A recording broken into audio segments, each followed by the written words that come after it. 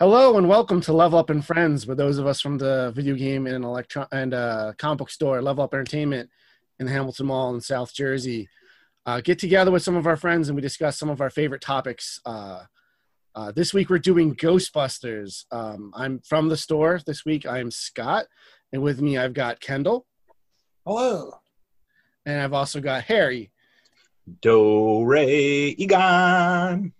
Yes, and we're clearly very all excited about Ghostbusters. I know I had you guys on to talk about Back to the Future, which was your two favorite movies. Ghostbusters is mine. It beats Back to the Future by a hair for me. They're very close. It used to be like whichever one I saw most recently was my favorite, but I think Ghostbusters just wins a little bit. A lot of that comes to nostalgia for me. This and Ninja Turtles were my two biggest jams as a kid. I loved the real Ghostbusters when I was little. That was on when I was like 2, 3. I was super into it. So I don't know how early you guys were when you were introduced to it, because the movie is very much not for the age I was when I was into Ghostbusters as a kid. So I don't know if did you guys watch the cartoon first? Did you watch the movie first? I don't remember what came first for me. Much like Back to the Future and Ninja Turtles, I don't really remember life before those things. Even if you could, would you call that living? Yeah, right? Yeah. Always been around. Watch the cartoon, watch the movie. Used to pretend the garden hose was a proton gun. Oh, yeah, man. What about you, Hare? For me, I'm a little younger than you guys, like we talked about on the Back to the Future podcast. So for me, I think I can pinpoint it exactly. It was the cartoon, but specifically the toy line that came after the cartoon. And specifically to that, it was the Kenner Ecto-1 toy. When I saw that car, I thought it was one of the coolest movie cars I've ever seen. Coolest toy. A kid on my block had it. I was always rushing over there. We were putting like other action figures into the car to play with it. But that car is what sparked my entire interest in the franchise. And it was like working my way backwards from there to see it. Because at that point, the real Ghostbusters had finished airing the actual episodes. It was like on repeats. I think it was like on USA Network or something. I think it was on USA at that point. But so I wasn't watching them live as they were coming out. But it was that gap period where like the first cartoon was off the air, but it was airing in reruns, and then Extreme Ghostbusters was just about to start in like the late '90s. So it's like in there. Yeah, so let's talk a little bit about the movie, or maybe like I have some more early memories, because I think now we've all had at least one Halloween where we've dressed up as Ghostbusters. For me, it was 1988, because my brother had just been born. Because he's born at the beginning of October, and we have a home video footage, and this was the first costume I got to pick out for myself, because before then I was like 1 and 2, so it's like whatever. My parents just dressed me up as a clown or something. But I specifically was Egon from the real Ghostbusters because he was my favorite. I had one of those plastic, like, sharp-edged face masks. I had my proton pack toy, and I was just going around town just blasting stuff. I was so excited. Awesome. And now I have a real big boy Ghostbusters costume behind me. It's been behind me every episode I've recorded here. Because it sits in a box, and that's where the box sits. I was never a Ghostbuster for Halloween, but the earliest Halloween costume I can remember, my mom took a piece of cardboard, cut it in a circle, spray painted it red, threw a sheet with holes on top for me, and I was the Ghostbusters logo. That's awesome. Yeah, I wish I had a picture of that. I know one exists. Maybe that costume needs to have a comeback. Oh man, that'd be great. Yeah, do it. That's a good simple one in these COVID times. Yeah, for real. Just bust out. For me, dressing up as a Ghostbuster happened for the first time just last year. Like, Mm-hmm. I loved the franchise, but never went, with the costume. Every Comic-Con, you'd always see the Ghostbuster cruise, and like, I know that there's the local franchises that they have where people costume and squat up. But my friends were going to Boogie Nights here in Atlantic City, and it's an 80s themed club, and I needed a quick costume and rushed to Spirit and grabbed like their Ghostbuster costume off the wall, and and then I wore that for handing out candy to the kids. And my neighbors across the street had ghosts projected on their house, and one of the coolest things, like, some kids ran up, they saw that I was a Ghostbuster. I had the proton pack, and it had the wand that you could detach. And a kid came up and grabbed the wand and started shooting my neighbor's house. And so I was like, you know what, this is like really cool. And from that, I wanted to do a better costume than just the Spirit Halloween costume. Not that there's anything wrong with Spirit, but I wanted to upgrade a little bit. It's good to get your foot in the door of the Spirit stuff. It's not bad. Like, yeah. I like most of my accessories, I think, have come from Spirit. Or at least have the Spirit logo on the boxes. But yeah, so we might as well talk a little bit about the movie that started it all, Ghostbusters 1984. Harry, you mentioned you're younger than us. We're all younger than the movie. I wasn't born until December of the next year, and Kendall, you were the year after that. But because of that, it was one of those things that just was always omnipresent. It was such a big monolithic pop culture thing. Like, maybe one of my earliest memories of it was they did like a parody of it in Muppet Babies. I know Miss Piggy was like a giant marshmallow monster, and they would super cut like footage of Stay Puft Marshmallow Man walking around. I know my dad would always lie to me that was a real marshmallow brand, and I'd always trying to find it. But I would always, have tried to drink Ecto Cooler and other things.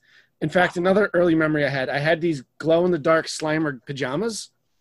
And I remember when I got really sick and had to go to the hospital, and they had to take x-rays of me. It was the middle of the night, and I was wearing those. And because they glue in the dark, like, they were screwing up my x-rays, so I had to like take them off. Oh, I very distinctly remember that like being a thing. They're like, oh yeah, Slimer's screwing up your x-rays. But the movies, I know I called Back to the Future perfect, and I kind of hesitate to call Ghostbusters that because it's not quite as tight as Back to the Future, but like so much of, like, almost every line in it is like quotable and iconic. Even like the mundane, like, when they're trying to get the money for it, it's like, he didn't even argue with the guy. Like, one of the lines I use from it the most is, "You've never worked in the private sector. I have. They expect results." Like, it's such a mundane little throwaway piece of dialogue, but like, it's just everything in it just sticks out to me so much. And I think it's one of those things that, like, even if you, like, I've watched it my whole life over and over, but I feel like even if you haven't ever seen it, like, today, I think it would still hold up and be a good movie. Oh yeah, for sure. And I don't know. I think it's lightning in a bottle. I think it was such a strange mix of various creative visions between and the chemistry of the leads, and it just kind of worked because 2 or 3 years later, 5 years later, because it came out in '89, Ghostbusters 2 came out. Same writers, same director, same actors, basically the same plot, and it's nowhere near as good. In fact, that's one of the earliest movies I remember seeing in theaters is Ghostbusters 2, and it scared me so bad. Like, I remember distinctly leaving after the giant ghost in the archway comes out at the end, and I was just like, I can't take this anymore. And I remember the slime coming out of the bathtub to grab at the baby. Like, whenever I would drain the tub after taking a bath, like, it would make this horrible, like, draining sound. And it scared me so much that I'd drain it and run out of the bathroom, like, immediately. I did that for years because it sounded like something was coming up out of it. And it scared me so bad. So it took me a long time to go back to that one. But I was always, the cartoon and all the other things always kind of really kept me in fandom for the franchise, even if it scared me as a kid. Did the first movie scare you at all? It's weird. It didn't. I think that might be because I saw it at home on tape. So, like, you can kind of, like, you're at home and you're safe and it's physically smaller. And, like, I can kind of like leave and do other things while I'm doing it. When you're in the theater, like that's kind of all you've got, and it's big.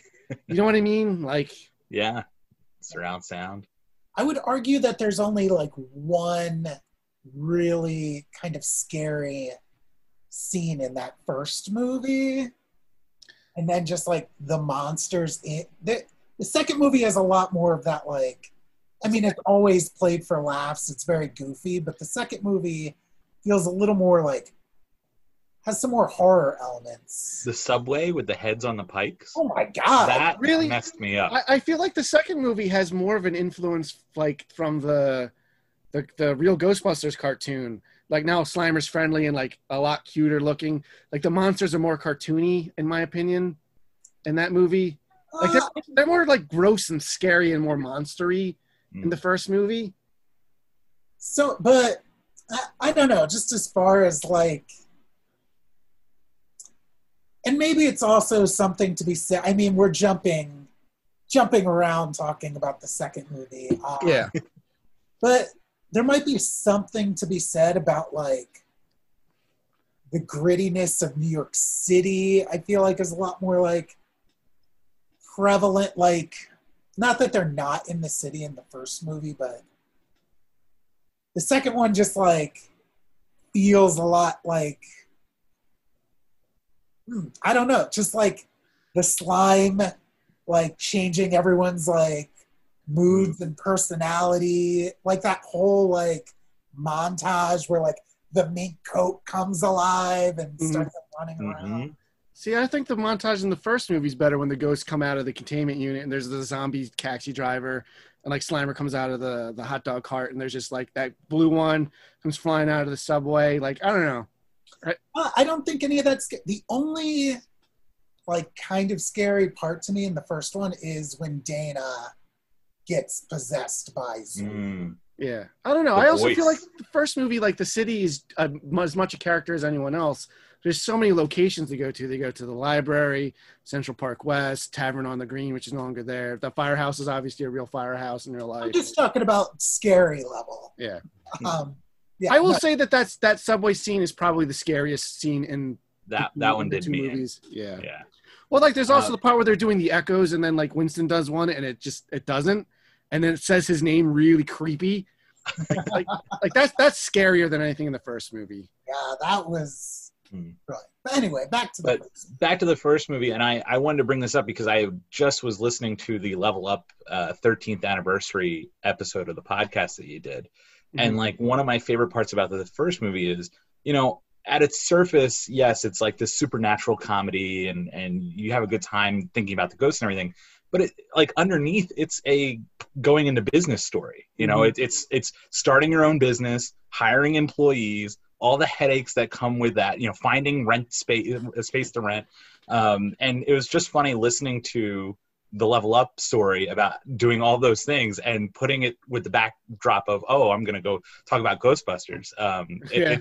It's a really grounded story, which I think is what you need as a foundation before you start adding all these supernatural elements and comedy and everything like that. Well, I think that's the secret sauce to the first Ghostbusters movie, is there's a very gradual build-up to a giant Stay Puft Marshmallow Man walking down the street. But because you've been with these, like, the world is real, like realistic, and the monsters are treated seriously. Like our main characters are goofy, but they're kind of goofy in like a realistic world. And because you're kind of with them for the ride and you're building as you go, like every step of the way, by the time like stuff starts getting really crazy, like you're already there for the ride. And I think that's a weakness of Ghostbusters too. Like, why'd they have to go into business again? It's just to tell the same kind of beats over and over, and with a much less interesting antagonist. Not that Gozer's really like on screen all that much, but like there's so much build up to it. And like the Terror Dogs have more of a presence than like Janusz does. Although I kind of like Janusz in his own way. But the Terror Dogs are really scary. They scared me a lot when I was a kid. That's true. They did freak me out. It makes for a better climatic battle too at the end. You know, you have the 4 Ghostbusters against the giant Stay Puft Marshmallow Man. Whereas in the second one, yes, they get the Statue of Liberty, and that's a great set piece. But like, what are they ultimately fighting? A painting. And like, he barely gets out of the painting in the second one. So, and even if he did, And even he did, he was going to possess a baby. Like, right. It's just kind of missing that big final battle that the first one had. Yeah. That's why when skip ahead a little bit, when the remake came out, I was like, I didn't particularly care for it, but I wasn't like, oh my God, my childhood is ruined, because my big takeaway with it was, oh, women can make just as bad a Ghostbusters sequel as the original cast. Just like, it's okay. It's got a couple of bits that are funny. Like, I'd say Egon's got the best stuff in the second movie. And it's all before they go back to being Ghostbusters. I love his experiments. Like, oh, let's see what happens when we take the puppy away, stuff like that. I don't know. It's just one of those things. Like, it's not terrible, and I do have affection for it, but it's just not as good. Like I said, I don't think they could recapture the magic. I will defend the courtroom scene in the second movie. Yeah, the courtroom scene is amazing. Yes. Well, how legally accurate? One of my favorite Ghostbusters scenes. Oh yeah, I know you're a big fan of the Scoleri brothers. I love the Scoleri brothers. Friends of yours? God, they're all that courtroom scene is start to finish gold. That's the magic. Like, that bit there it feels the most like the first movie. Yes, exactly. Yeah, I will say my nitpicks with that scene is I felt like their catchphrases were a little forced, like the Do Re Egon thing. And what did they say? Two in the trap. Two in the box. Ready to go. Like, we'd be fast and they'd be slow. I was like, yeah, I like that kind of stuff. It feels like they'd been working together for a period of time, and like they had that rapport now. It just felt more natural, like the lines in the first movie. Like, that's not nearly as much fun as like Back Off Man, I'm a Scientist, which is just dialogue. But I mean, I don't know. They don't bother me. Yeah, like they've been working together for so long, and they are having fun with their job. I almost feel like if the movie had opened with them kind of at the top of their game, you know, people might have liked it more. I think seeing them 5 years later, kind of down on their luck, they put themselves out of business. I think that just starts the movie off on like a downer. That a lot of people are best when they're schlubby and kind of underdogs. Like, we know that they're the things that they're talking about. I guess, I don't know. I think also like a giant marshmallow monster walking down the street would like change reality too much. So everyone kind of had to forget that like a million ghosts attacked the city like a couple years ago.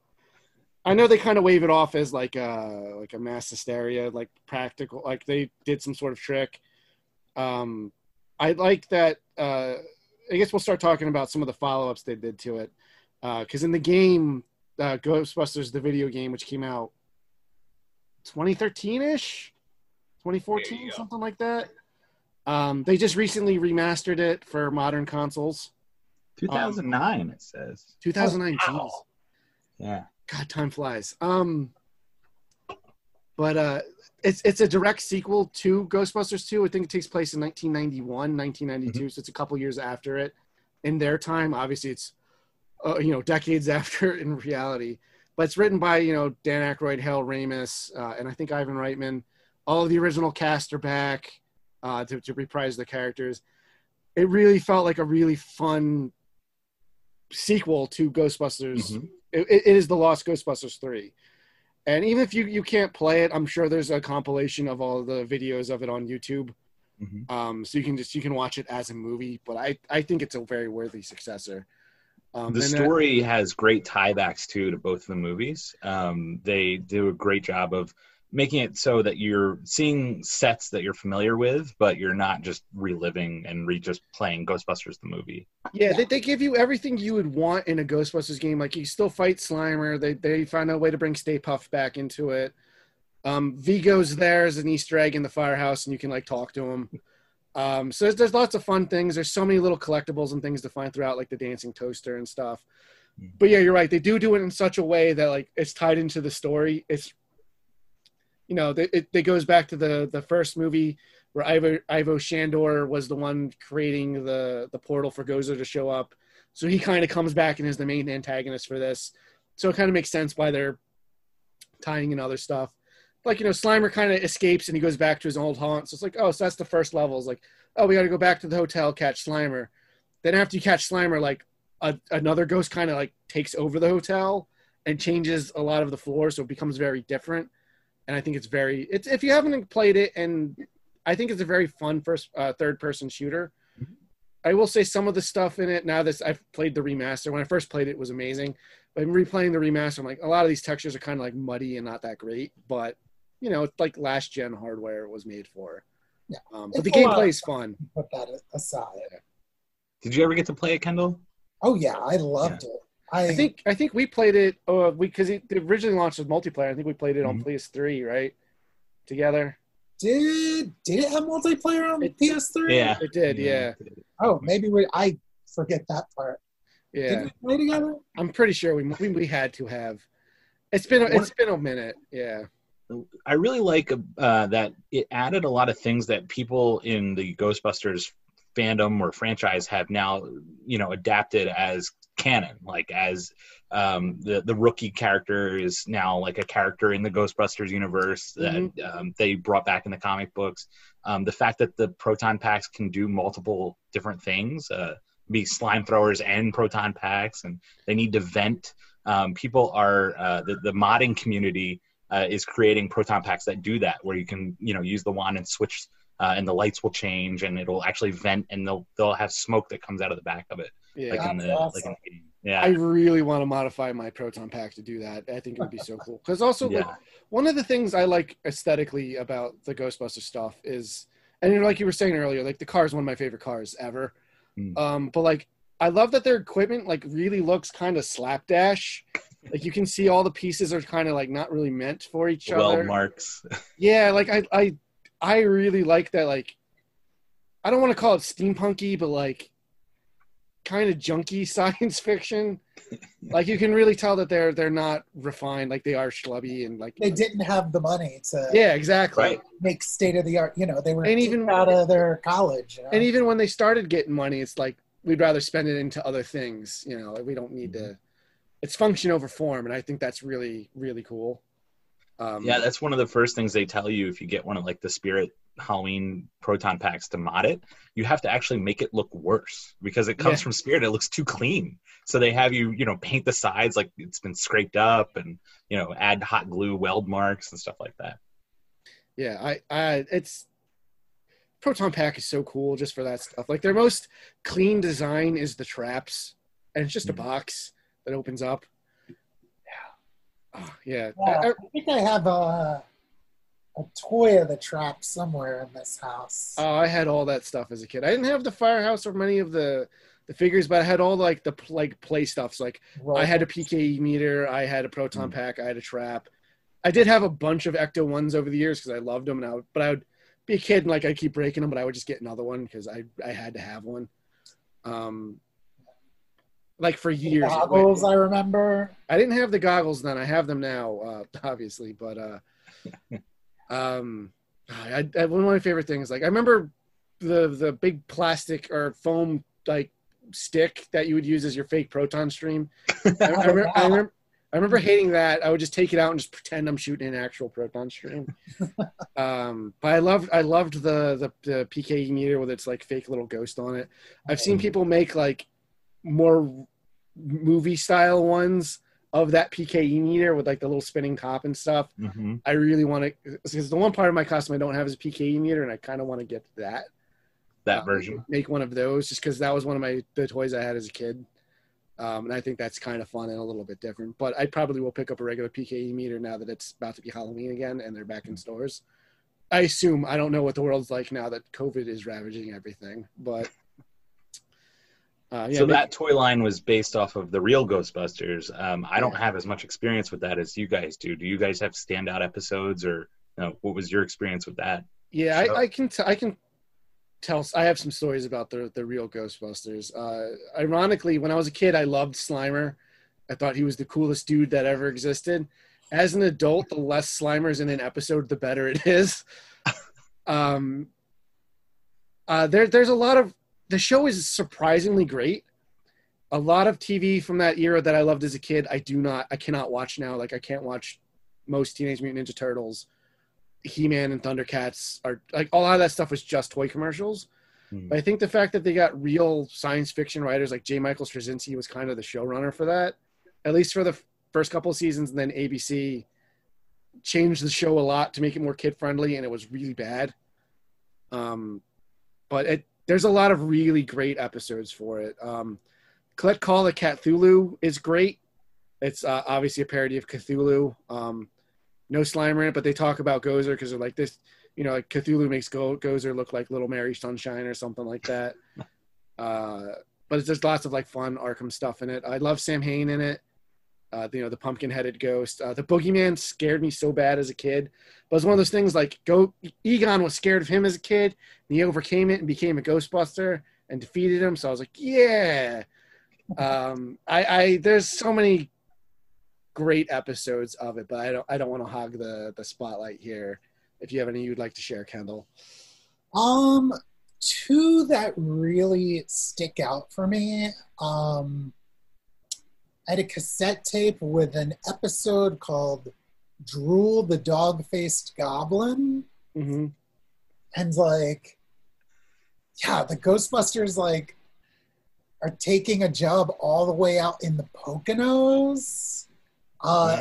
They're hired by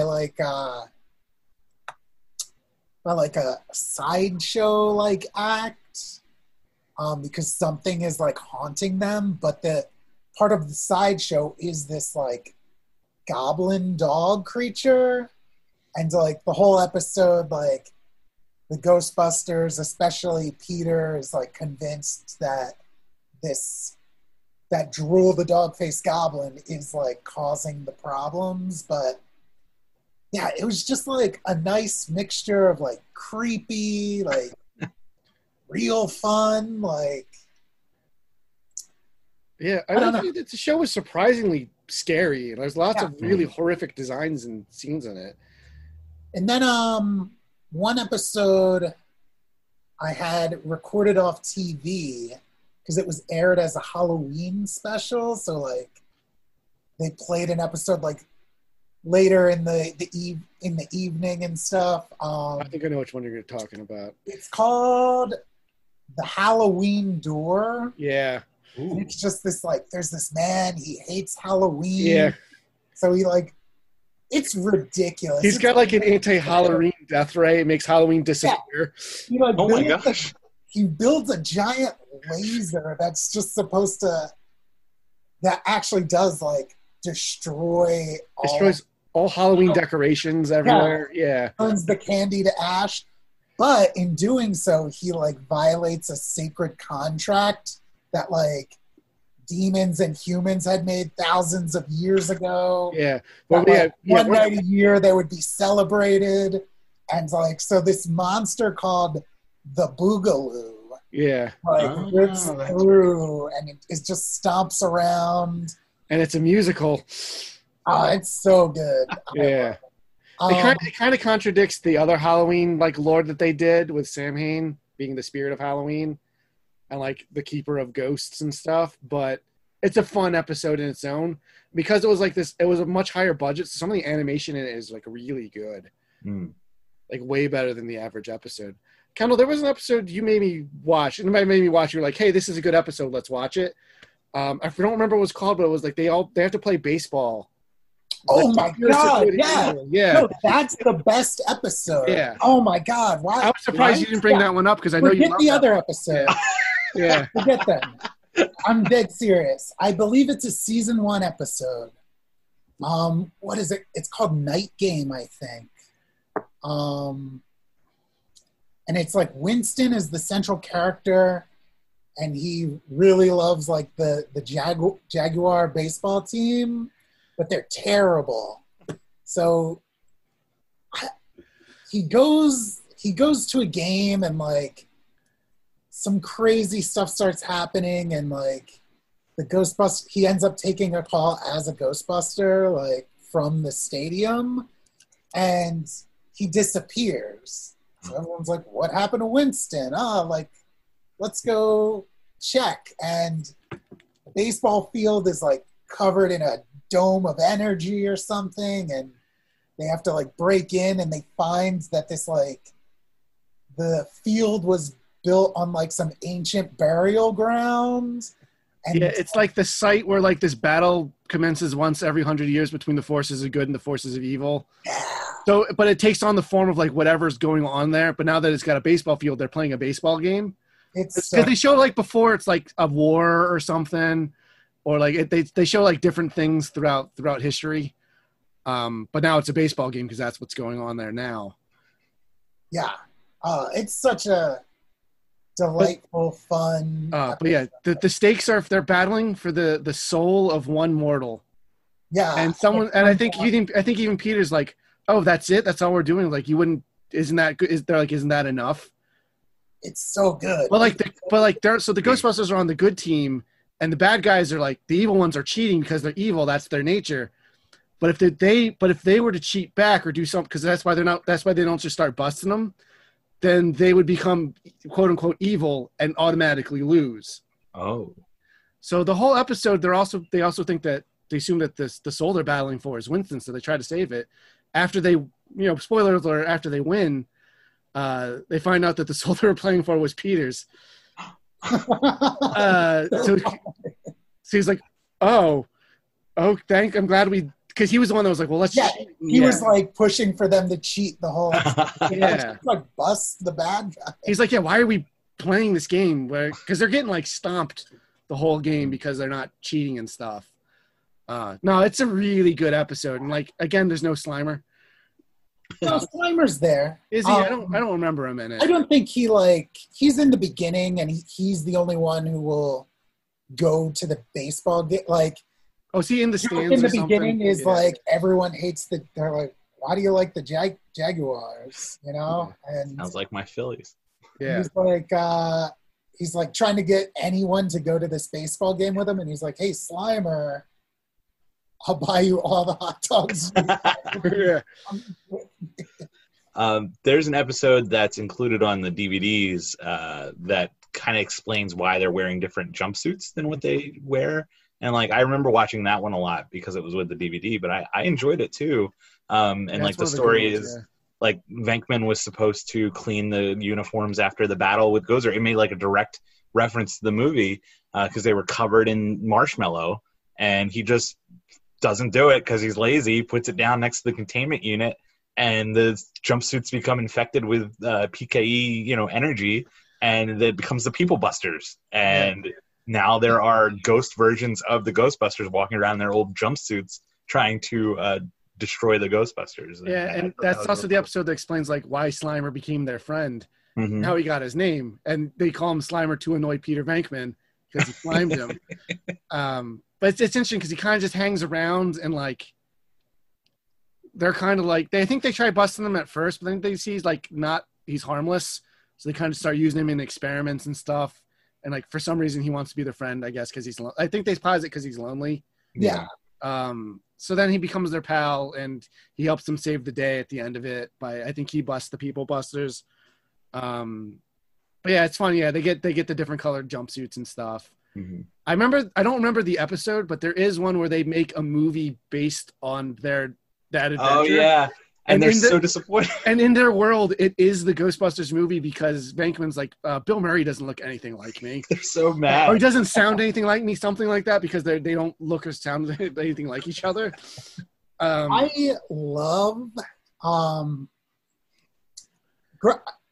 I think the first time I realized a voice actor played multiple roles was Lorenzo Music and Garfield, being Garfield and Peter Venkman. Mm-hmm. It's like, oh, Garfield, that's Peter Venkman's voice. Mm-hmm. And then all these years later to have Bill Murray ultimately play the movie version of Garfield is real ridiculous. I also don't get why Bill Murray would do Garfield and not Ghostbusters 3, but that's I remember reading something apparently that Garfield movie was some sort of different project, and he got kind of contractually roped into it, from a technicality. Oh. That would make a lot of sense. It's not really what he signed up for, and I guess that there was a stipulation for a sequel because he did Tale of Two Kitties. But I think that's why they replaced Garfield with like a British Garfield, so it's a different voice actor.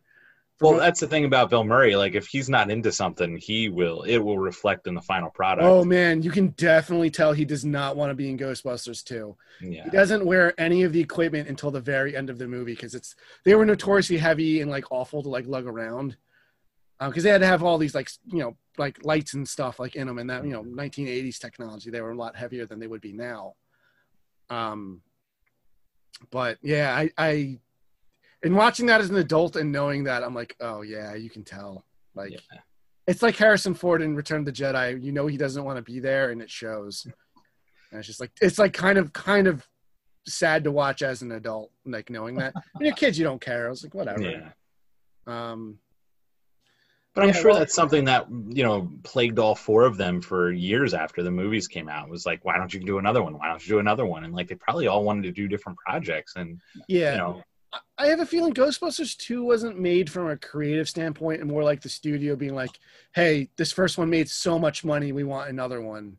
Yeah. It strikes me more as that because the script's not nearly as smart or interesting. Like I said, it goes through a lot of the same beats from the first movie. It's a very typical sequel, which is disappointing in a lot of regards. And they'd been talking about Ghostbusters 3 my whole life. And then I remember the day that Harold Ramis died, and I was like, I don't want another Ghostbusters movie. And now we've gotten two of them. Yeah, we're getting two of them since then. So, and that makes me real nervous for like Back to the Future and some of these other movies that haven't gotten these late sequel revivals.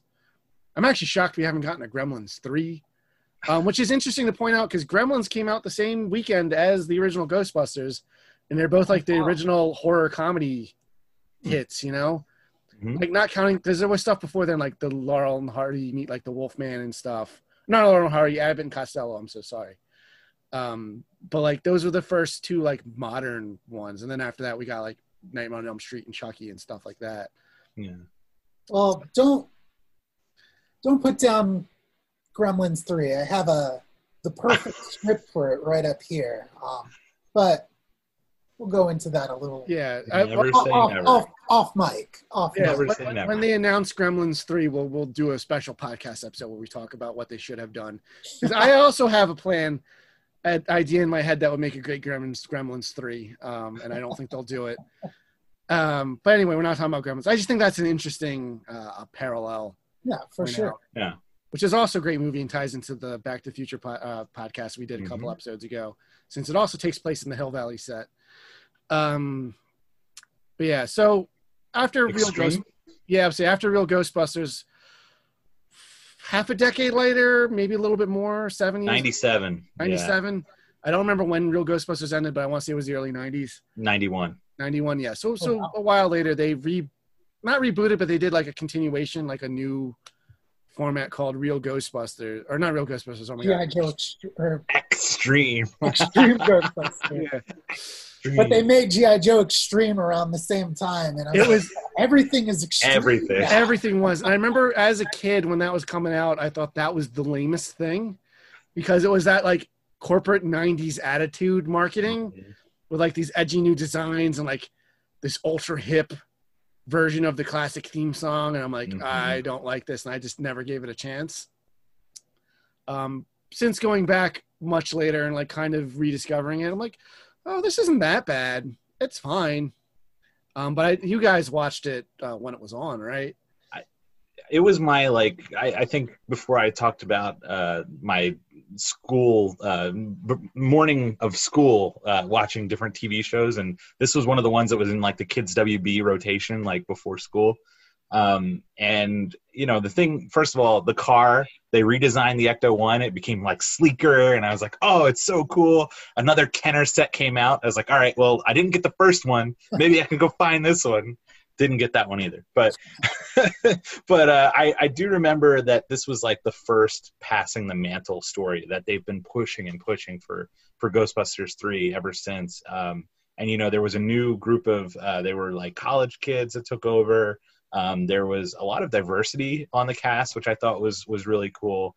It introduced the world to Kylie Griffin, who was like the goth girl, but now you had a girl Ghostbuster, and they had Eduardo, who was a Latino Ghostbuster, and they had Garrett, who was a lead, but he was in a wheelchair, which I think for kids programming, I don't think there were many lead characters that were in wheelchairs at the time. So I thought that was really cool.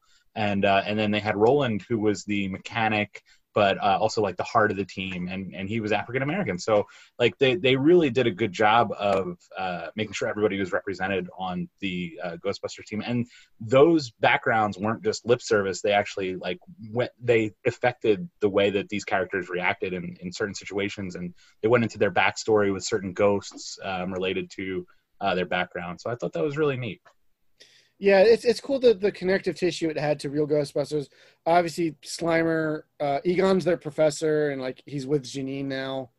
But like Slimer's in it, but like Slimer looks like a completely different ghost. There's one episode I know where like their spirits get like sucked out from their body, but that happens to Slimer too. So he's a ghost of a ghost, and it's really weird. I remember thinking that's really weird when I saw it, but like I don't think it was the Boogeyman, but it was another ghost from the original series. I think tormented Kylie as a kid. Then it might have been the Boogeyman. I know what you're talking about, because like that was a dark one, right? Like she lost her friend. Yeah, like it's like someone she knew died from him. Yeah. But like it came back, and then she was able to bust it. So there was a couple of things like that, and then obviously, because there was an episode where excuse me one sec. Where the original Ghostbusters also came back, that weren't Egon, so Peter, Ray, and Winston showed up. They're older, so they just had like lines under their eyes. Like you do. Yeah, but that was fun. I just remember the story they came back for was like just your standard monster of the week. Would have been neat if it was like something that they had experience with.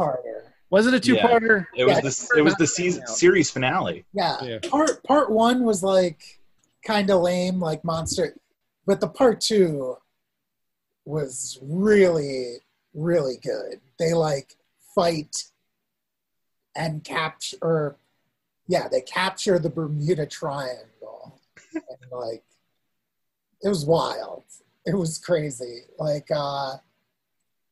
there's one scene where like the Bermuda Triangle like sucks up the Statue of Liberty, but they like manage to drive it off. And then they're like, oh, it'll be back. And probably the most ominous scene in all of Ghostbusters canon.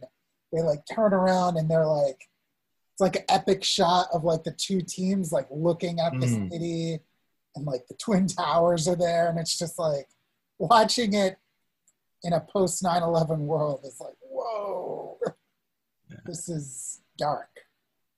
How do they personify the Bermuda Triangle? Is it just like a big water monster? It's like a big like fog that can like take corporeal form. It just has like tentacles, and I don't know. It was cool. I liked it. Yeah, I thought it was a good story for sure.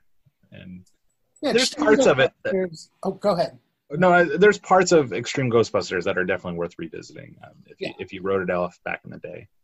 And I definitely think if they like took, if Extreme Ghostbusters was made now, it would be a much like, because it was very like monster of the week, but even like the opening two-parter, like they kind of could have like, because it starts out like they're trying to build a new subway tunnel and they like break something, like, and that's why there are ghosts now. So like, I feel like if it was made today, like there might even be like a connecting storyline, things like that. Mm-hmm. It's a pretty fun show, worth looking at. Yeah, modern kids cartoons are like really good, like telling stories now. I would love, like, even more than getting like Afterlife, I would love just a new cartoon. There's supposed to be one in the works, a cartoon movie, animated movie. Oh, wow. I would love like a series, you can tell like an ongoing story, but like still have your Ghost of the Week kind of stuff. And I wouldn't mind like new characters. It doesn't have to be the original movie characters. They just have to be, interesting. I mean, you can do so much more in animation than you could. Oh yeah, definitely. Like there's especially something Go-Go. like this because you can have your imagination's the limit. You know, like there's no limit to how creative you can be, and I think that's a big strength of the various cartoons.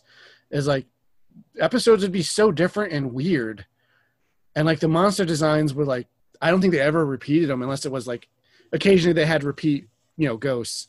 I know they sort of became friends with the Stay Puft Marshmallow Man after it was like done being like inhabited by Gozer. Really great. He helped them fight Murray the Mantis. He did. And I remember there was one where the Stay Puft Marshmallow Corporation wanted to like license him as like a mascot for them for like going into like the Macy's Thanksgiving Day Parade, stuff like that. But like there was like a weird, cynical adult edge to a lot of the humor in it that like it's made it age extremely well considering, especially compared to its other contemporaries in the 80s. I think a lot of 80s cartoons are pretty bad in a modern context. They do a great job of like keeping the facts that like Egon is so weird. Like they just like translate that into the cartoon like so well. It's pretty impressive piece of work. Yeah, Maurice LaMarche, voice of the brain. Yeah, does a great Egon. At ACBC in 2015, met Maurice LaMarche and Rob Paulson, who are Pinky and the Brain. I was like, oh my God, this is so good. And I think I was with you, Harry, and I went, after we left, I was like, I didn't talk to them about Ninja Turtles or Ghostbusters. I was like, oh my God, what's wrong with me? It's not top of mind for most people. I mean, it's because they were together. I was like, oh, it's Pinky and the Brain. Yeah, if you got the two of them together. Yeah, but they're really nice. I'm really glad I got a chance to talk to them. Well, speaking of meeting people, Harry, we've met a couple of Ghostbusters. Yeah. So you got to meet Winston, Ernie Hudson. Local con. He's at a lot of them. He's usually pretty easy to find, but if you want to tell us a little bit about that. Sure. So, Ernie Hudson is, I say out of all the four, he is, well, with Harold Ramis being gone, it's impossible to meet all four now, but Ernie Hudson is the one that's the most enthusiastic about still being part of the franchise. He will, he'll go to cons dressed up in full uniform. He'll take pictures with the Ecto. So we saw him it was a New York Comic Con, and we got pictures with him in front of an Ecto, which I thought, that was really cool. Like, that's it. But later on in my life, I got really into pinball and ended up buying the Ghostbusters pinball machine. And one of the things that I thought was really cool, because Ernie Hudson was going to be in Atlantic City, which is like right down the street here, would be to get him to sign the pinball machine. And it was like, well, how do you bring a pinball machine to a con? You really can't. So I had him sign the back glass, which I pulled out of the machine so I could show you guys.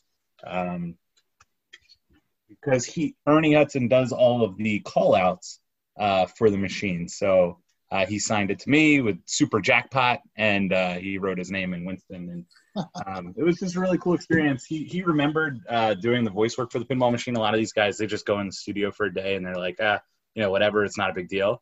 But he knew that not only did he do the voice work for this machine, but he also was like, oh, have you ever played Congo? Because I'm in that one too. And I was like, yeah, you are in Congo. But he was really great to talk to. And if you ever have a chance to meet him, he is not one of those celebrities that are like, oh, that was in my past, I don't want to talk about it. Like, I can't imagine how many people talk to him about Ghostbusters every time he appears somewhere. And he's super enthusiastic about it, and he makes time for the fans, which is really cool. That's super nice. You and I got to meet Dan Aykroyd, 2 years ago now? Would have been last year.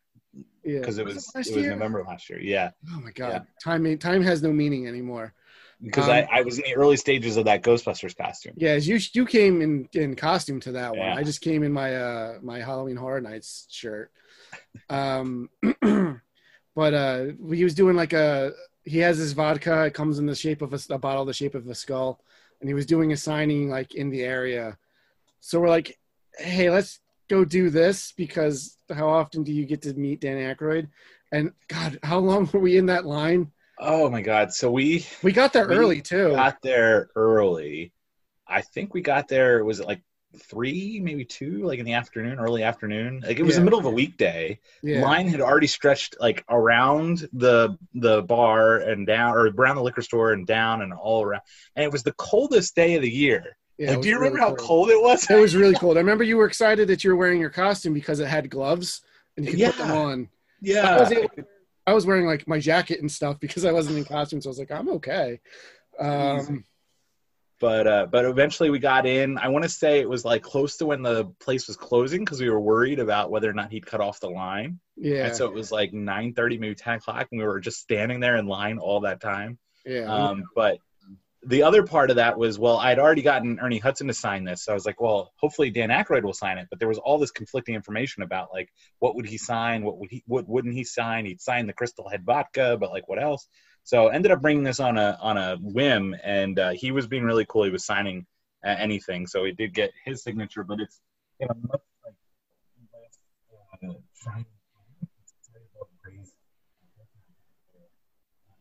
my fault because I had a silver Sharpie with me, but I didn't test it before I left, and it was dying. So, and he signed it against my back, so that was he signed Scott's back. But then I had one of those moments where you're talking about, Scott, where like after I left, I was like, oh darn it, I didn't even talk to him about the Blues Brothers. Like I love the Blues Brothers, and like I love what he's done for jazz and all that stuff. And I really wanted to ask him what would happen if you shot someone with a proton pack. Would it suck their soul out of them?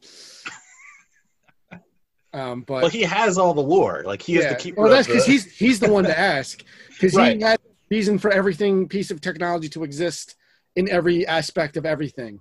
Like one of the DVD or Blu-ray extras is like them restoring an Ecto-1, and he's like going through it and explaining to the people restoring like what every little piece of equipment on it does. I'm like, this guy is a madman. Yeah, for these things. He's a very interesting person. If you ever like do a dive into his backstory, he has a real fun story where he was like, I forget whether it was supposed to be like a television show or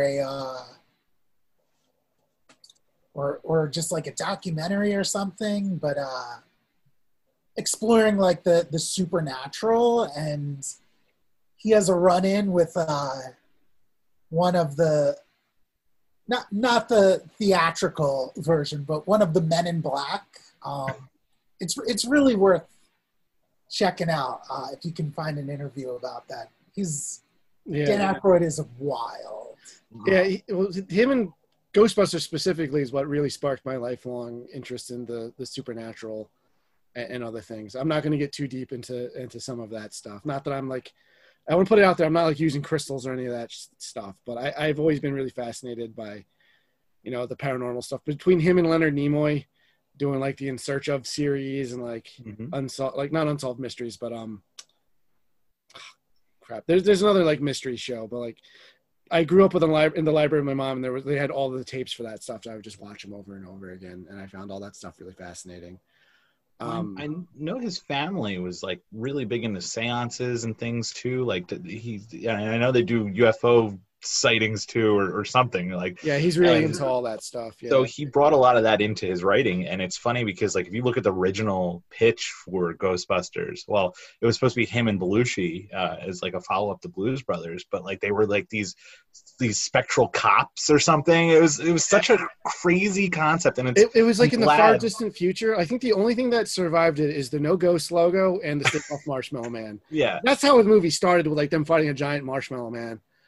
Oh, go ahead. Yeah, I would love to see that adapted into a comic now that they do that kind of stuff. That's exactly what I was going to say. Yeah. But like, I remember that the story is like Ivan Reitman and Harold Ramis saw it and was like, this is unfilmable. Like, we need to make this into something that can work. But that's why I say it's like a conflicting thing of like a lot of different creative visions that kind of like pared it down into the movie that it is. And I think it's really like lightning in a bottle. Like, I think a lot of it's accidental.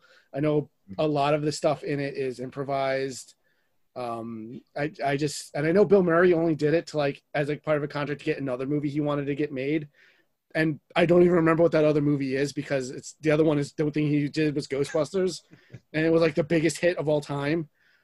I remember watching. I think it's in the DVD commentary. It might have been Ivan Reitman or Harold Ramis saying it.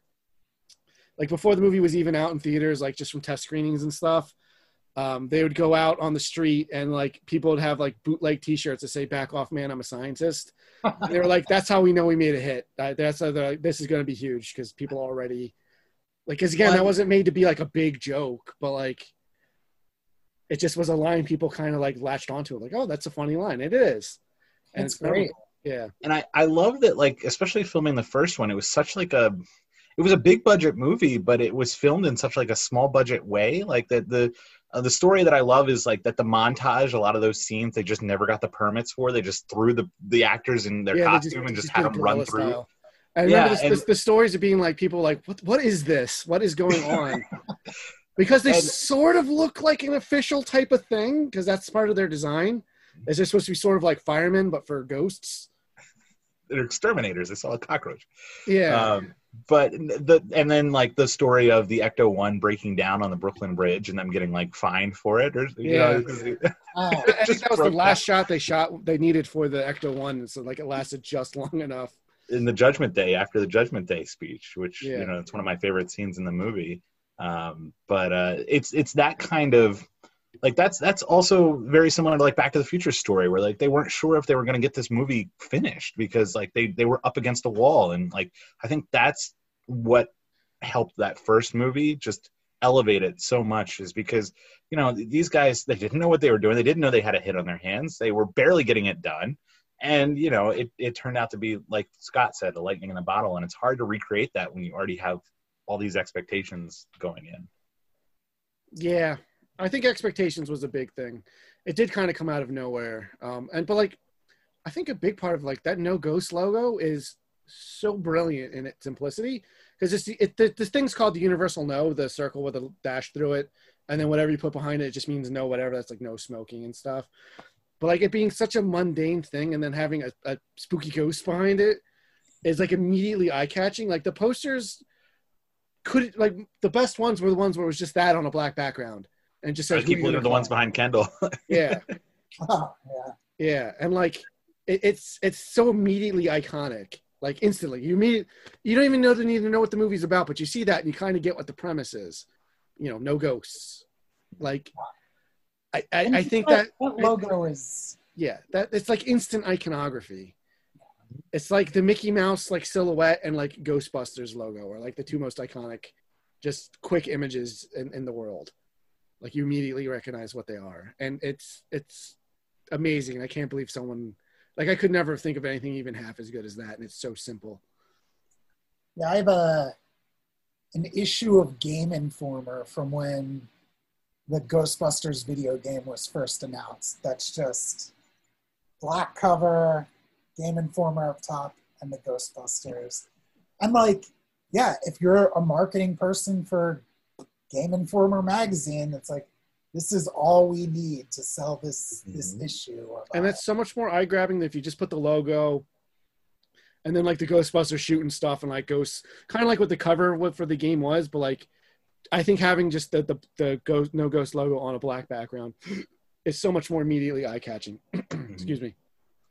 Speaking of games, did you guys play any of the games that came out before the Xbox game? All right, so I have kind of a long history with Ghostbusters games. I know everyone hates the NES game. I kind of loved it. Again, to parallel our Back to the Future one, where I think that game has a really bad reputation. I don't think it's that bad, especially when I was a kid and like you just play it in short bursts and you're good. That said, one of the best games for it is the Sega Genesis one, and that's the one nobody like plays, or it's like kind of a side-scrolling, like they're like chibi. It's like just like a Mega Man style like side-scrolling shooter. Like you even pick your stages and stuff. Huh. It's really, really good. It's weird because each Ghostbuster has different stats, but again, like a lot of them, there's just no Winston.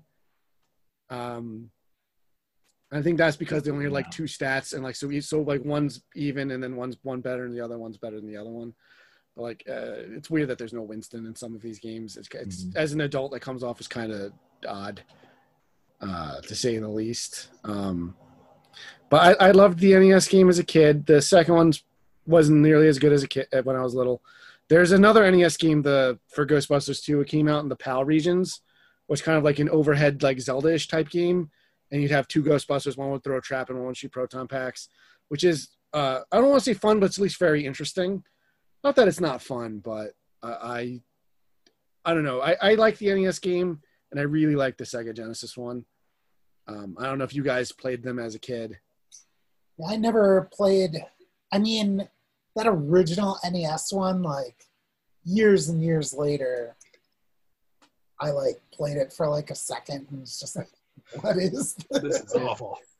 Well, like, all right, so it again, it was the box for it was just black with the No Ghost logo on it. And I remember renting it as a kid. I think it's a great kid rental game, because even if you don't get to the end, like the staircase is when it falls apart because it's unplayable. But like just walking around, just busting ghosts was fun. Like it's very arcadey. Like, you know, you play that for a couple of times in a weekend and you're done with it, and you move on with your life. Like I think that's got a value. I don't think that has no value to it then if you can get it out of that. But obviously there's a million different versions of those games on like Master System, Atari 2600, which is arguably the best version of it, even though it's the most primitive hardware. And I think they ported it to one or two other things.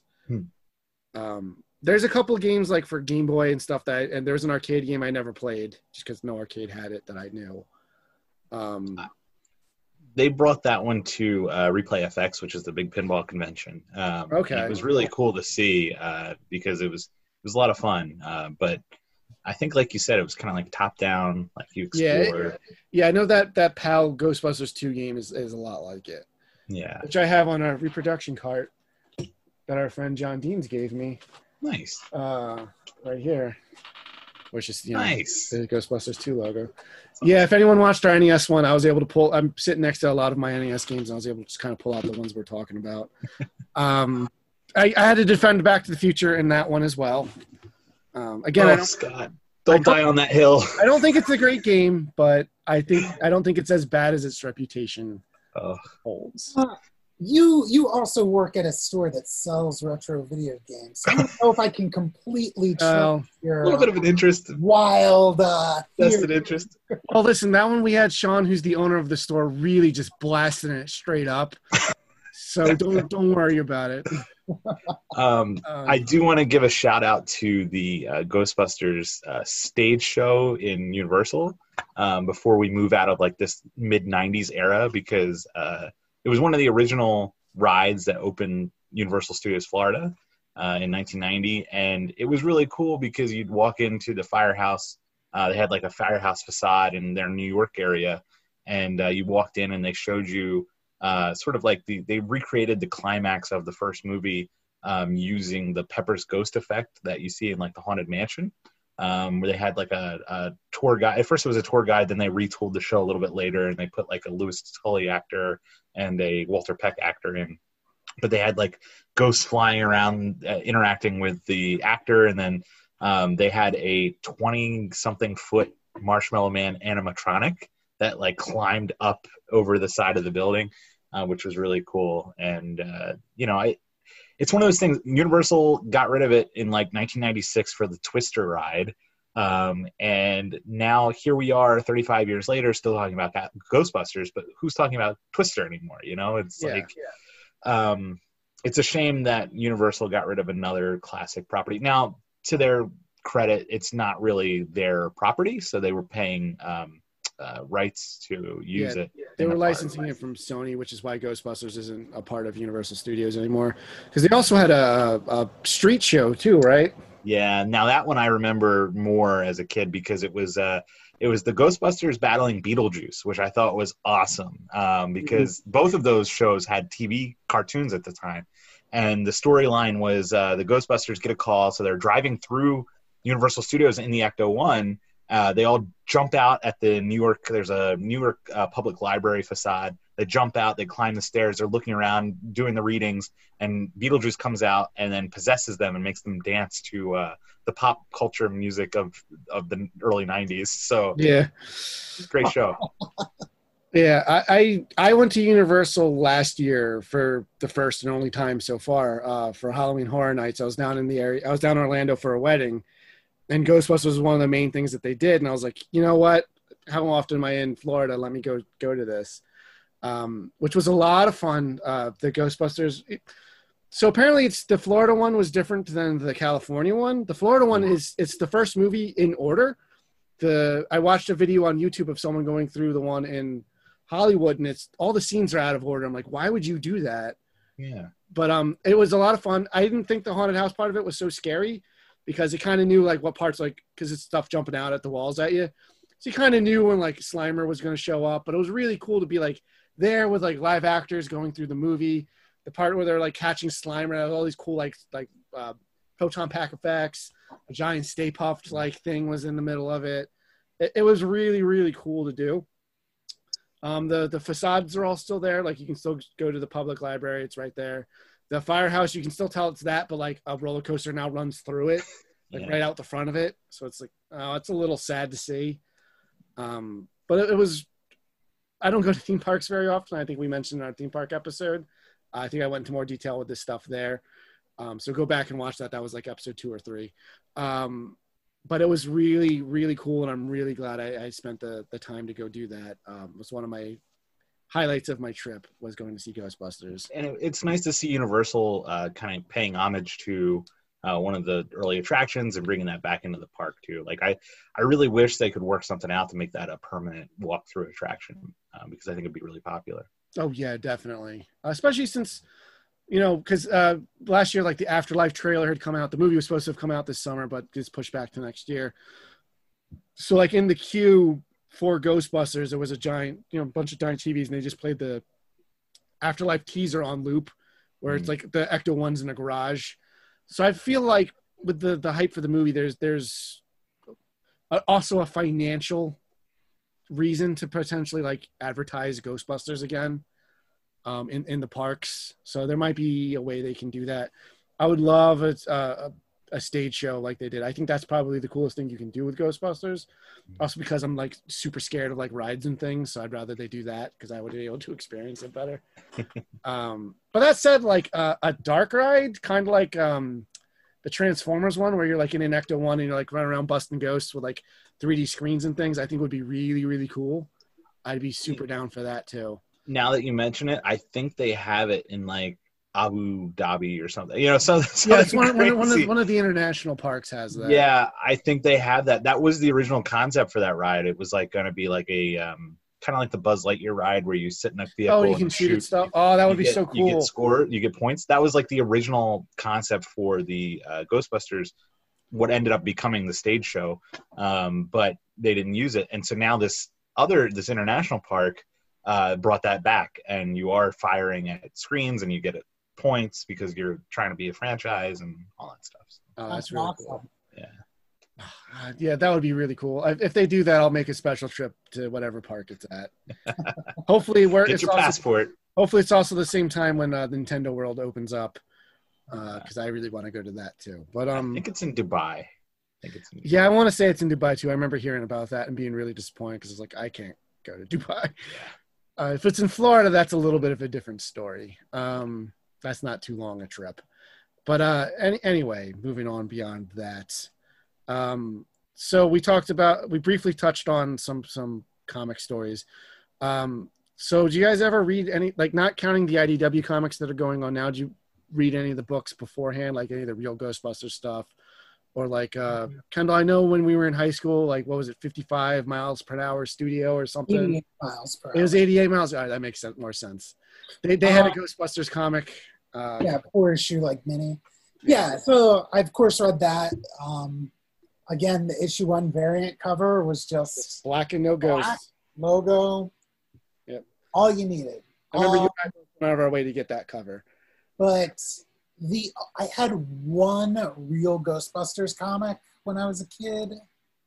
And it was like part 2 or I don't know. It was the conclusion of this story where they were running around an art museum maybe, or maybe it was like some kind of museum. Mm-hmm. And I remember like a ghost possesses like a skeleton, or So that's all I really remember. that sounds like it might have been an adaptation of one of the episodes. As I know, there's one where they're in a museum, and like as they're battling like things being possessed, like Ray's is like critiquing all the art and stuff. Yeah, maybe it was. I don't know. I barely remember it. Yeah, I have one or two. I didn't have any as a kid. I have one or two now. Just I saw them for like $1, and I'll like pick them up. Cool. But I remember the 88 miles per hour ones because it was a continuation of the movies. Did it skip 2? I don't remember 2 being referenced in it. Oh, I remember they're catching Slimer at the beginning of it. Remember it. I know it was like something. Wasn't the plot like, oh, there was like an original 4th Ghostbuster who like There was like a Pete Best. wanted revenge or something? I don't remember. I remember it being like, it was awesome at the time, but like kind of lame in retrospect is what I remember. It was cool that there was a Ghostbuster comic, and Yeah. at the time where Like that was, there wasn't. nostalgia would hit us, like Yeah. But a few years ago, IDW got the license, and man, they've been just knocking it out of the park with it ever since. So both movies happened and the game happened because they reference things that happened in the game, and the rookie character eventually shows up and he's running a Chicago franchise, which is awesome. But it's so good, and they have had the same creative team on it since a couple years ago. It stopped being an ongoing, and it just has been like a yearly mini series or so ever since, which I think is a much better format for it because it allows them to just kind of come out when they have a story, or like they crossed over the Ninja Turtles twice. They just did a Transformers one last year. They crossed over with the real Ghostbusters. Oh, they crossed over the real Ghostbusters. That one is so good because that one takes especially since it takes place during an episode of the show, and it's in continuity then with the show. And they mention it like one of them calls Slimer. They're like, who? Because they don't give him a name in the movie continuity, which is where this takes place. And it's like, oh, it's so. If you haven't a chance to read the IDW series, pick up the graphic novels. They're really good. You will not be disappointed. Yeah. And it was made so years and years before this comic was a twinkle in IDW's eye. The artist was on DeviantArt. I used to follow him, yeah. Yeah, and he would just do like, here's my take on all the characters, all the ghosts of the week from the cartoon. He would do the toys. Yeah. And they looked amazing, and then that's how he got the job, and he's just been drawing Ghostbusters ever since. That's really so all you amateur artists, just do it. Just do what you love. And one of the fun things in the series is there's so many fun Easter eggs and references. Like a lot of the incidental ghosts and stuff in the background are toys. Or like, they came with the Ghostbusters toys and they had something to fight. Like there's a haunted area and like just a toilet has a face in it and it's the Fearsome Flush. There's Ray has like a spirit guide who's very clearly John Belushi's character from the Blues Brothers. There's just so much fun stuff like that. Chevy Chase. Who was Chevy Chase. Chevy Chase is in it. Yeah, I forgot it's supposed to be in the movie. Yeah. Like a lot of the people in it, like if you're looking for it, you can kind of tell they cast like a classic 80s actor as them, more or less, even though they're like in this like, much more stylized cartoony look. But they bring in a lot of the real Ghostbusters stuff and those characters. They bring in, like Janine's boyfriend looks like the RGB, or no, I think the extreme version of Egon, because then they meet they eventually do meet the real Ghostbusters version of Egon. But like they bring in like the 2016 Ghostbusters characters, like they basically do like they basically explain like this Ghostbusters multiverse in a way that actually makes a lot of sense. They explain that the ghosts are actually what makes up the ghost realm, is kind of like the barrier between realities. So like kind of busting ghosts and like putting them back in there is kind of helps keep stuff stabilized. That's kind of where ghosts come from, where like that the wall in reality's thin, which has helped lead to a lot of like the fun crossover stuff. Because like the Ninja Turtles ones, like they kind of deal with like characters maybe that they killed in their book and now kind of want revenge, and they use Ghostbusters ghosts to kind of deal with that. There's so much fun stuff in it, and it's all so good. And there's like some dark stuff they deal with. Like, not every the movie characters are fine, but like a lot of the characters introduced, some of them die. But because they're Ghostbusters, you can kind of still have them around. I like that they aren't afraid to introduce new characters either in that in those storylines. I mean, you can only get so much mileage out of the original 4, and you know it would make sense that they meet new people and they have new connections and things. So I really do like that about the comic book, because it doesn't. They do throw in like a lot of movie references in there, but you know it's in support of a larger story, not the main focus of the story. Well, like the Chevy Chase character kind of reverse engineers their tech a bit and makes a rival company, which instead of catching them, they just kind of destroy them. And then the Ghostbusters realize like, oh, you're not really getting rid of their PKE energy, you're just dispersing it, and it kind of like makes a bigger problem going on. And he kind of becomes like a minor recurring antagonist / frenemy. But like Walter Peck becomes like a supporting character who kind of needs to work with them, even though they don't like each other, but he becomes part of like this paranormal oversight committee. So he's still representing like the government's interests, but like the Ghostbusters kind of need to report to him in order to they pulled that from the game, which I thought was kind of cool. Again, it's another thing from the game, which is awesome. Which was a fun way to kind of bring them back into the game as well, because the game was a real fun like send up to the original stuff. There's so much cool things in it. Like they have so many references to other stuff beyond Ghosts. There's a story arc where they're like traveling around America. In one issue, they go to Area 51 and they kind of deal with like UFOs. I don't want to just get into like all of the cool things that they do, but it's really worth seeking out and experiencing for yourself. There's so much fun stuff in it. And I think the best move the book did was moving away from that monthly schedule and kind of acknowledging that like Ghostbusters aren't Spider-Man. Not a dig on Spider-Man. I like Spider-Man. He's cool. But just like they're,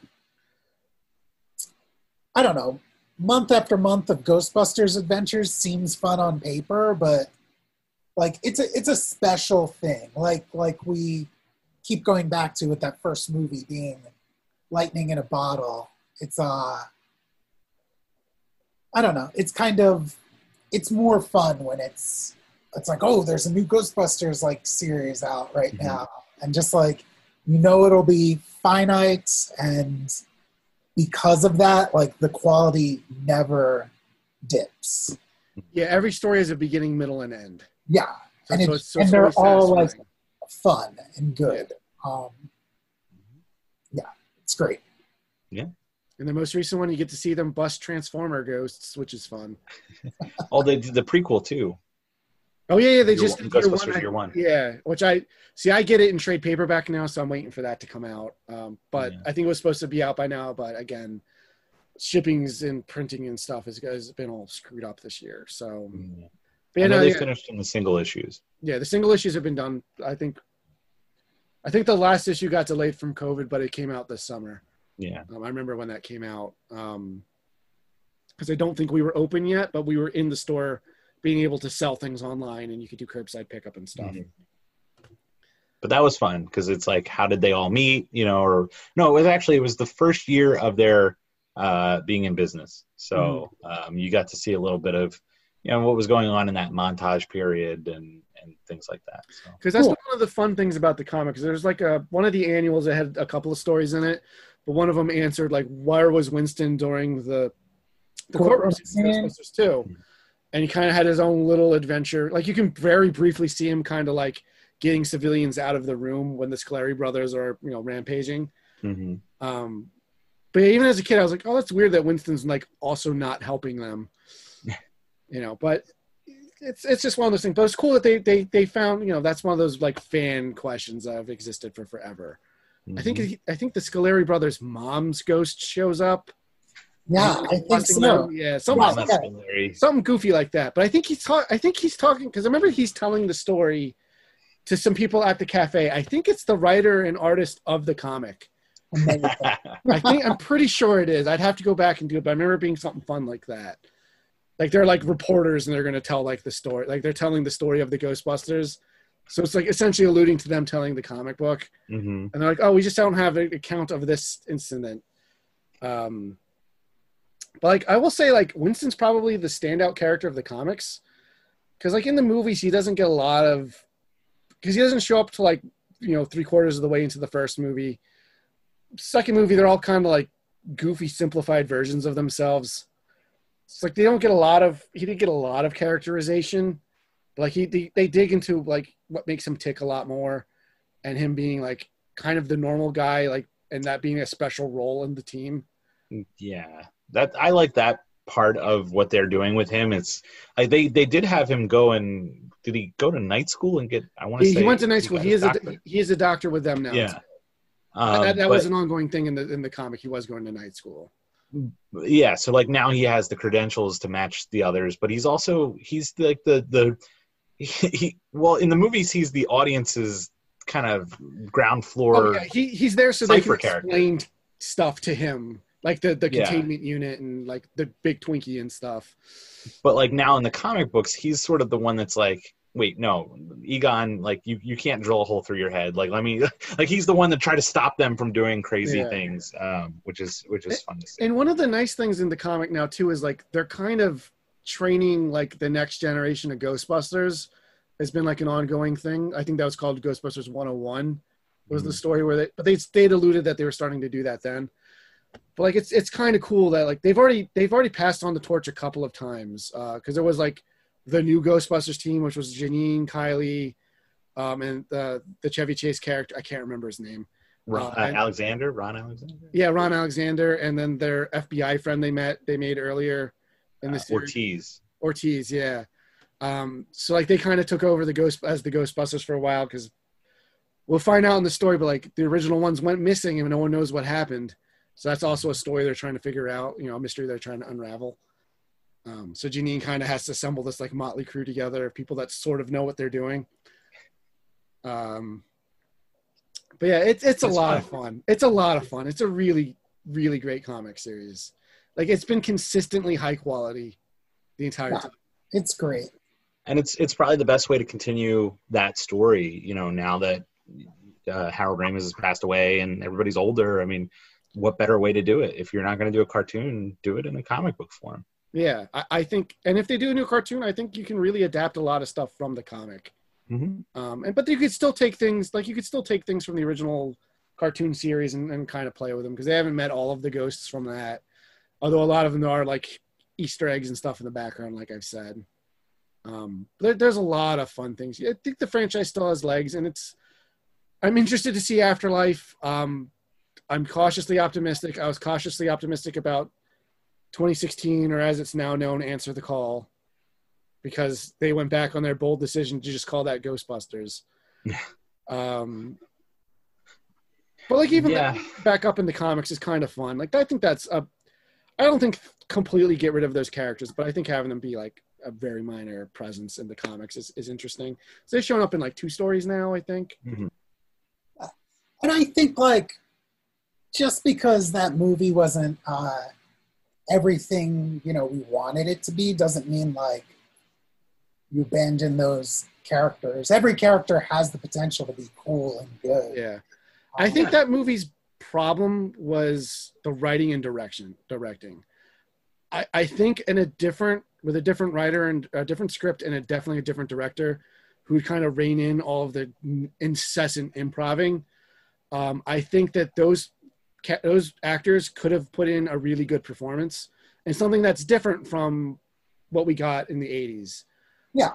Because I remember being cautiously optimistic because it's like, I like the Hearst Ectomobile. I like the new jumpsuits where they look more like road workers with the stripes and stuff. I don't know. Aesthetically, I thought that was cool. I really like the jumpsuits from. Yeah. I just wish I liked the movie. I like the concept too. I mean, I think that having a team of female Ghostbusters is great again for representation and for having, to show young girls that may look up to these characters like, yeah, you can be a doctor, you can be a Ghostbuster too. And like, I think that's a great message. But like you said, Scott, I think the writing, like you look at, the originals, and it's like the 4 main characters, they were super into this ghost thing, but the rest of New York, they were all kind of like really cynical about it, and it was kind of grounded. This one, it's like no human beings would ever talk like this. I mean, is every character. It's like I said, The Secret's goofy characters in a realistic world, and you take the threat seriously. Like the whole movie, like Bill Murray's goofing around, and then when Peck's about to shut down the containment room, he's like, for the first time in the movie, he gets super serious. Like, he's like, no, this would be an extraordinarily bad idea or whatever. And like, because he got serious, it's like you instantly as an audience member knew like the gravity of it.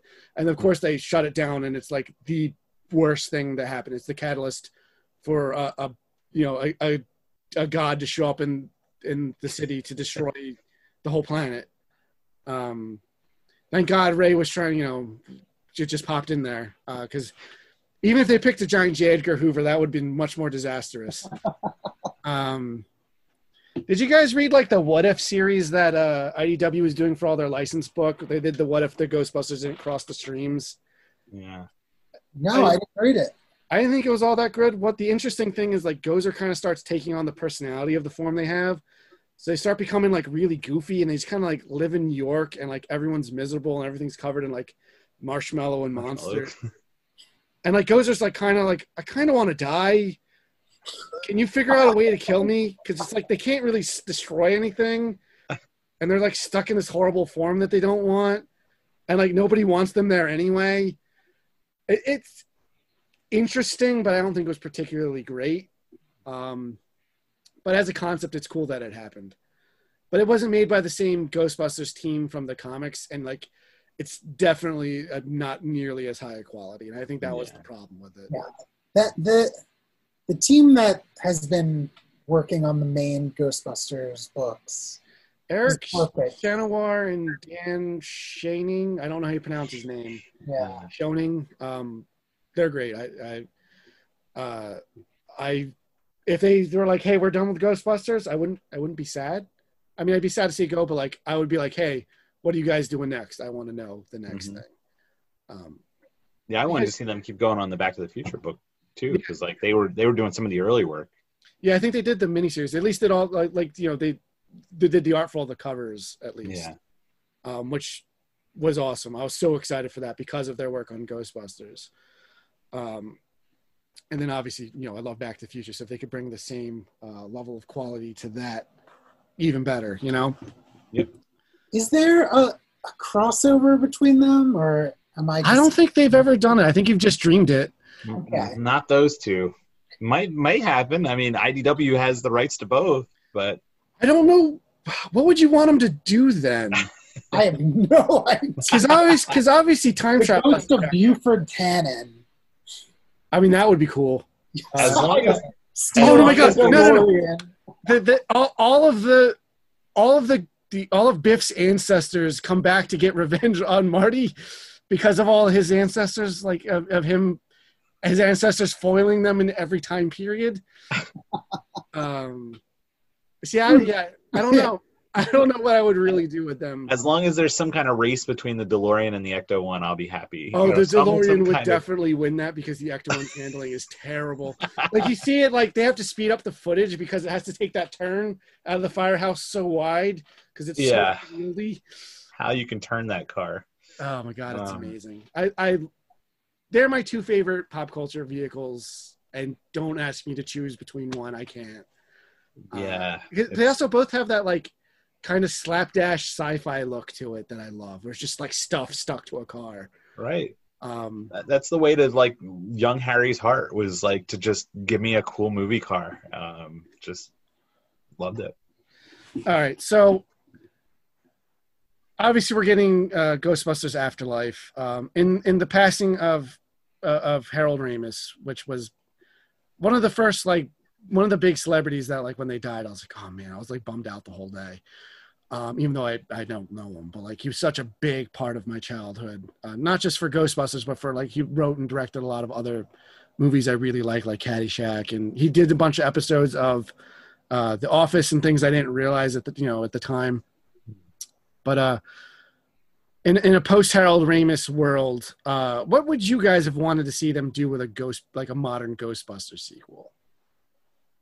Like, would you want them to have done like a clean break reboot or like a passing of the torch? And in which case, like, who would you want to cast as your Ghostbusters?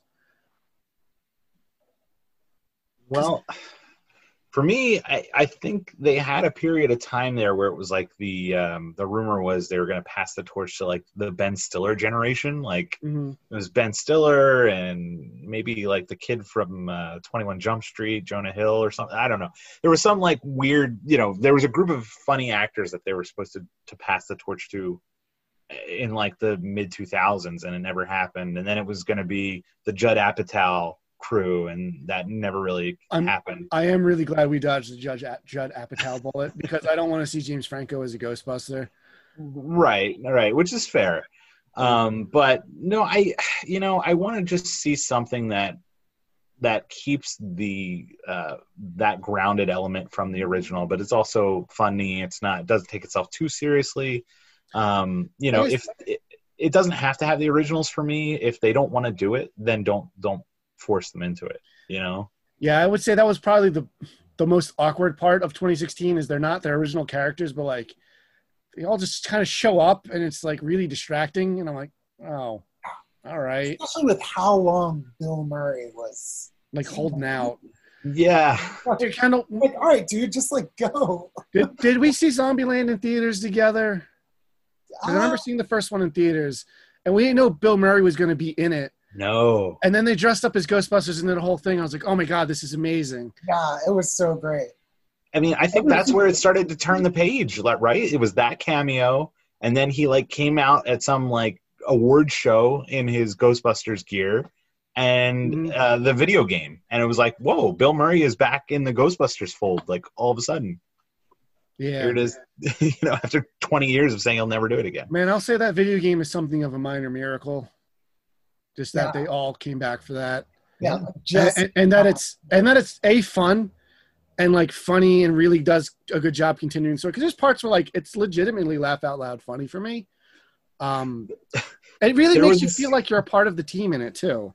Even because your character's completely silent. So you kind of project yourself into them. There's a scene where they go back to the Sedgwick and like the manager is like, well, wait a minute. What do you mean there's problems here? Didn't we pay you enough the last time? And I think like Egon's like, well, people die every day. Like just deadpan. Yeah. It's like, oh. Yeah. And like Ray is like, well, you didn't get the extended warranty. Yeah, he said you didn't get the extended warranty. Yeah. It's like, that's great. Well, he says it in that way where it's like techno babble, where it's like, well, you didn't get the extended, thing for like repeat hauntings and like, stuff like it's such a good game. And like because you're with various Ghostbusters, like your team kind of changes throughout, like who you're teamed up with. Like it gives a chance for like the different personalities to really play off each other. But like it's great. You go back to the library, you fight the Gray Lady. They give her a name, I cannot remember. Twitty. Eleanor Twitty, yeah. It's so good. Speaking of games though, they did a board game for Ghostbusters 1 and Ghostbusters 2 not too long ago. I haven't busted open my copy of 2. I just bought it on Kickstarter because I wanted it.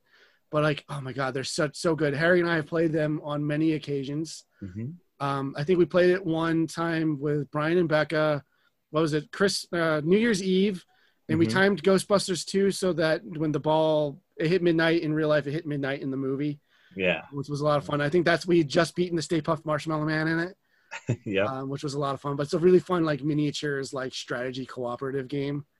But like the Kickstarter goals is like the game comes with the main 4 Ghostbusters, but then you can they unlock the Extreme Ghostbusters characters, the new Ghostbusters characters from the comic, because it's all made but it's the same creative, like they did all the art and wrote the stories and scenarios and stuff for it as the IDW guys. Because it's an IDW game. All of the ghosts are based on classic toys. The Boogaloo is one of the main ghosts in it. Oh, wow. But like I think it unlocked all of the Kickstarter stretch goals. So like a ton of the real Ghostbusters ghosts are in it and they have their own scenarios and like unique powers and abilities and stuff. It's really cool. We should really play it sometime. Maybe we'll. It's stream great. that. The thing I really like about it is like it's co-op, and you build your character, you gain experience. Oh yeah, every you time level up in ghosts. between scenarios too, so you can basically Cool. play them as one-offs and it tells you like what level you should start for that one, or you can string a bunch of them together. And each character gets something, like if they have a special way to also earn experience. Like I think if if Peter gets slimed, do you think he gets 1 experience point? I know if Winston moves the Ecto-1, he gets an experience point. I forget what they all are. It's been a minute since we played it, but I would. It's tough to play board games now, but if we do play it, I would love to maybe stream a night of it. That might be a lot of fun. Yeah, for sure. If you guys are interested in watching that, let us know. Did that like Men in Black crossover board game come out? It did come out. I heard it wasn't very good, so I never really looked into it. Yeah, I know it's not this, at least on the art side of things, it's not the same art team as the IDW comic, Yeah. which is a bummer, because as for my future of Ghostbusters, just give it to those guys. Let them handle it. Because, yeah, maybe Hollywood can't handle it anymore. I don't know. I'm optimistic for Afterlife, but I think what makes Ghostbusters work is a very specific tone, and like it's hard to replicate that. Yeah, I don't think it's possible to really recapture that, at least completely. I really hope that Afterlife is amazing, and I can eat all these words. I will say, when Afterlife eventually does come out and we see it, I would love to do a review episode where we can talk about it in depth. Sure. But right now, there's not a lot to talk about. I mean, there's a lot of little Easter eggs and stuff in the trailer. I love that the Ecto-1 now has the gunner car, like sidecar. It's not sidecar, but like the gunner part that's from the toy, which is fun. Yeah. I am a little upset that it's like a bunch of kids doing. I'm like, man, that's what I wanted to do. Ben Wolfhard gets to be a Ghostbuster in 2 things now. Yeah, that's a lot of people's concern is like, oh, is this just kid Ghostbusters? Like, is this not going to be, an adult team? If they're interesting, I kind of don't care. Like, as long as the character, like, they don't need to be like old schlubby guys, like whatever. As long as it's good, that's all I care about. Yeah, which I know is a tall order these days, but with the route the story seems to be going, as far as like, oh, we found Spangler's old farm. I mean, I feel like that works better with kids than it does for older gentlemen, Yeah.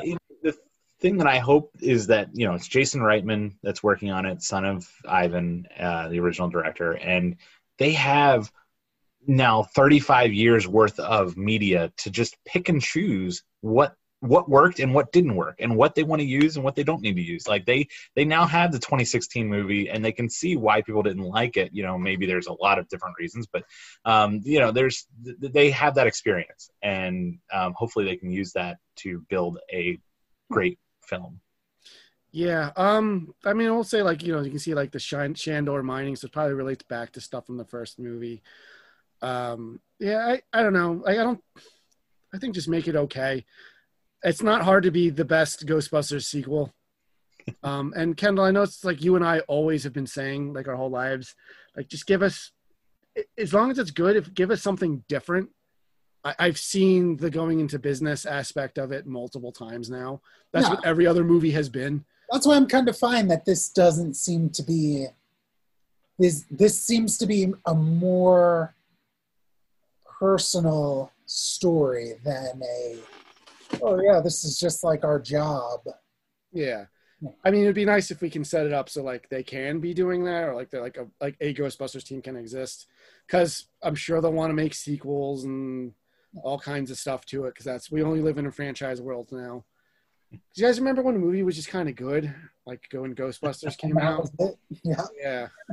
Original movies. Yeah. No, I mean, there's now the Ghost Core like franchise. I mean, it's on the Sony lot. Like there's a giant facade of the firehouse, and it's like that's where Ivan Reitman, that's his office. That's been the best thing they've made in the last 20 years. They just, I mean, they just sit there and they come up with new things. There's a plan for, like I said, the animated movie spinoff. There's Dan Aykroyd is talking about a Ghostbusters High, where like it's like a prequel where they all, it shows you how they all met. And you know, I guess Winston's just going to be chopped liver. I don't know, but Yeah, right. yeah. So the Ghostbusters franchise is not stopping anytime soon. That's so for you would sure. say it's not dead? It's not dead. Yeah. Not dead. So, did you guys ever watch the original Ghostbusters with Tracy the Gorilla? Or the cartoon related to that? Mm-mm. I kind of love it. It's super cheesy and pretty bad, but like I like really goofy, bad media like that. The cartoon is actually kind of interesting. It's the descendants of the original TV show, and they're fighting like a bunch of ghosts that their fathers had caught that escaped in the future and like are kind of going back through time to torment the new characters. And it's actually kind of interesting. They do reference them quite a bit in the IDW comics. Like there's a lot of little nods to Tracy the Gorilla and stuff. They show like the Ghostbusters multiverse, and it's very clearly like those characters at some point. Oh wow! Yeah, That's a cool callback. Yeah, I'm not going to say it's good. Probably really not worth looking too hard to find it, but if they're just on YouTube or something, check them out. It's something a little bit different, and it's called Ghostbusters, and it was called it first. That's why their cartoon is called the original Ghostbusters, and they had to call the Ghostbusters cartoon the real Ghostbusters because they couldn't just call it Ghostbusters. They had to pay to like call the movie that. And Lawyers. And the movie's become so incredibly iconic that nobody associates it with this stupid, corny old gorilla show. It's interesting. They have like a phantom. What's the thing from Superman? The Phantom Zone. They have like this Phantom Zone device that they like suck ghosts into, and that's like their trap. But they'll fight like like silly Draculas and things like that. It's very, very cartoony, or very like slapsticky and for kids. Like the Dracula has like teeth that like chatter, but like they have fangs. You know what I mean? Like it's like dude in a gorilla costume is like their main guy. So, and he's got like a little beanie on his head. I don't know. I find it amusing. It's just an interesting footnote since we're just talking about Ghostbusters in general. But yeah, I don't think we've left many stones unturned here. Yeah, I mean, I'm sure there's something. I mean, the toys were always fun, but like I preferred the toys that were like play Ghostbuster toys, like the toy proton packs and things like that. Versus like, oh, I have a Peter that if you squeeze him, his head pops off.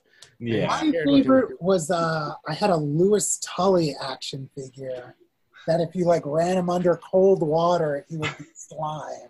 I mean, that's cool. Nice. Yeah. Also, Louis just doesn't get enough love. He's probably my favorite character. In the first movie, I think he might be the funniest character. He is so hilarious, especially when he gets possessed. Yeah. And it's just going at people in Central Park. Oh my God. One of my favorite scenes in the first one where he's banging on Tavern at the Green and like the people just look at him and then they just go right back to eating again. And that's like, I love that. Very I love accurate version of New York. I love that that's a scene in the pinball game. Yeah.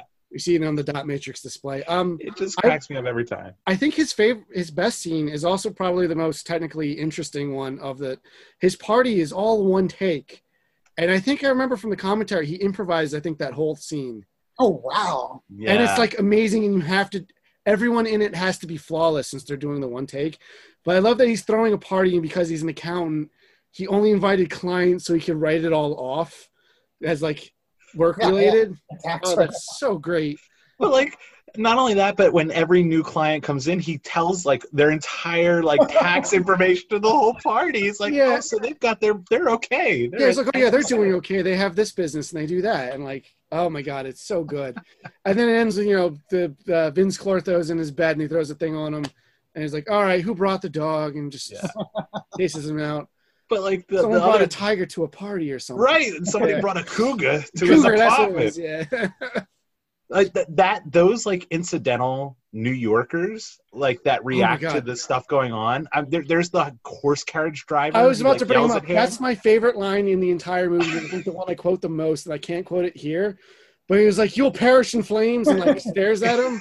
And he's just like, "Oh, I don't want to say it here because I don't want to edit it out." But it's one of my favorite lines in anything. Yeah. Well, it almost feels like they didn't actually hire actors. They just like film these things in New York, and this is how New Yorkers would react to them. Like, there's the guy on the elevator where like he's like, "I'll take the next one," you know, after he sees him getting on the elevator. It's great. Oh, and the one where they like shoot the maid right after that, and she's like, "What's going on? What the hell are you doing?" Yeah, and they're like, sorry. Like, we thought you were someone else. Yeah.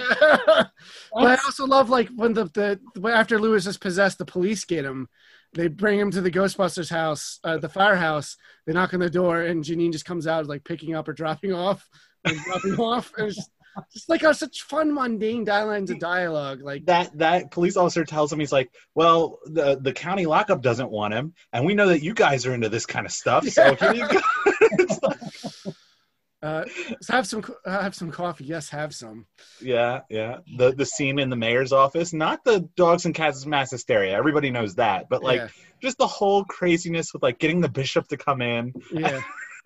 Oh, it's so good. You'll be saving the lives of millions of registered voters. There's so much good stuff. Like every line is so good, and just like maybe we could call it perfect because I think the movie would be lesser if you take any part of it out. Even though maybe not necessarily everything pushes the story forward. Yeah. I mean, it's just great. It's a timeless classic, and I'm glad we got a chance to talk about it tonight for a while. Anytime. It's after Star Trek, Ninja Turtles, and Ghostbusters are the things I want to talk about the most. But speaking of, we have Star Trek episodes planned up, but since this is going to be the episode, I guess we'll start getting into the end game here.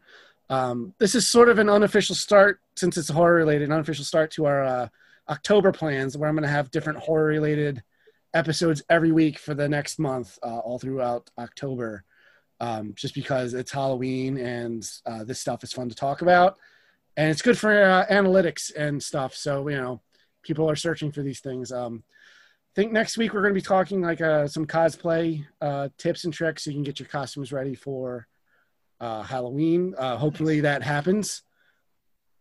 But even not like it's good just in general, but I know we're going to talk about what makes good horror video games. We're going to talk Simpsons Treehouse of Horror. We're going to talk Friday the 13th. We're going to talk about a couple more horror things. I've got them all lined up. I'm looking forward to it all. We're going to have like horror comic recommendations, which is something I'm curious about because my horror comics are a little bit old school. I haven't read a lot of new ones. But yeah, so there's a lot to look forward to in the coming weeks. Hopefully everyone enjoyed this episode. I love talking to you guys about Ghostbusters. It's, like I said, it's one of my favorite things in the world. And like I always tell people, like, we'll probably circle back to the topics, even though they've happened. I know we'll definitely talk about Afterlife on the show, whether or not it's with you guys or you guys and someone else or just new people. We'll definitely talk about that because I have a feeling I'm going to have a lot to say about it just because it's a new Ghostbusters movie. Yeah. But yeah, any final thoughts, you guys? Yeah, Ghostbusters is great. It's, that first movie is my second favorite movie ever. Watch it often. And, I guess regardless of the state of the world, if you take anything from this podcast, just make sure you do celebrate Halloween in some way so that the Boogaloo doesn't come and get us. Halloween, very important. Yeah.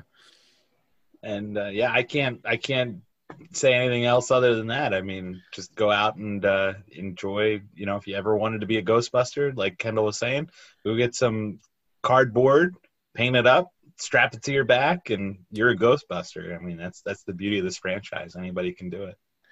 Yeah, it was one of my favorite games to play as a kid was playing Ghostbusters. No one was ever the ghost. We would just pretend that they were, like, flying around.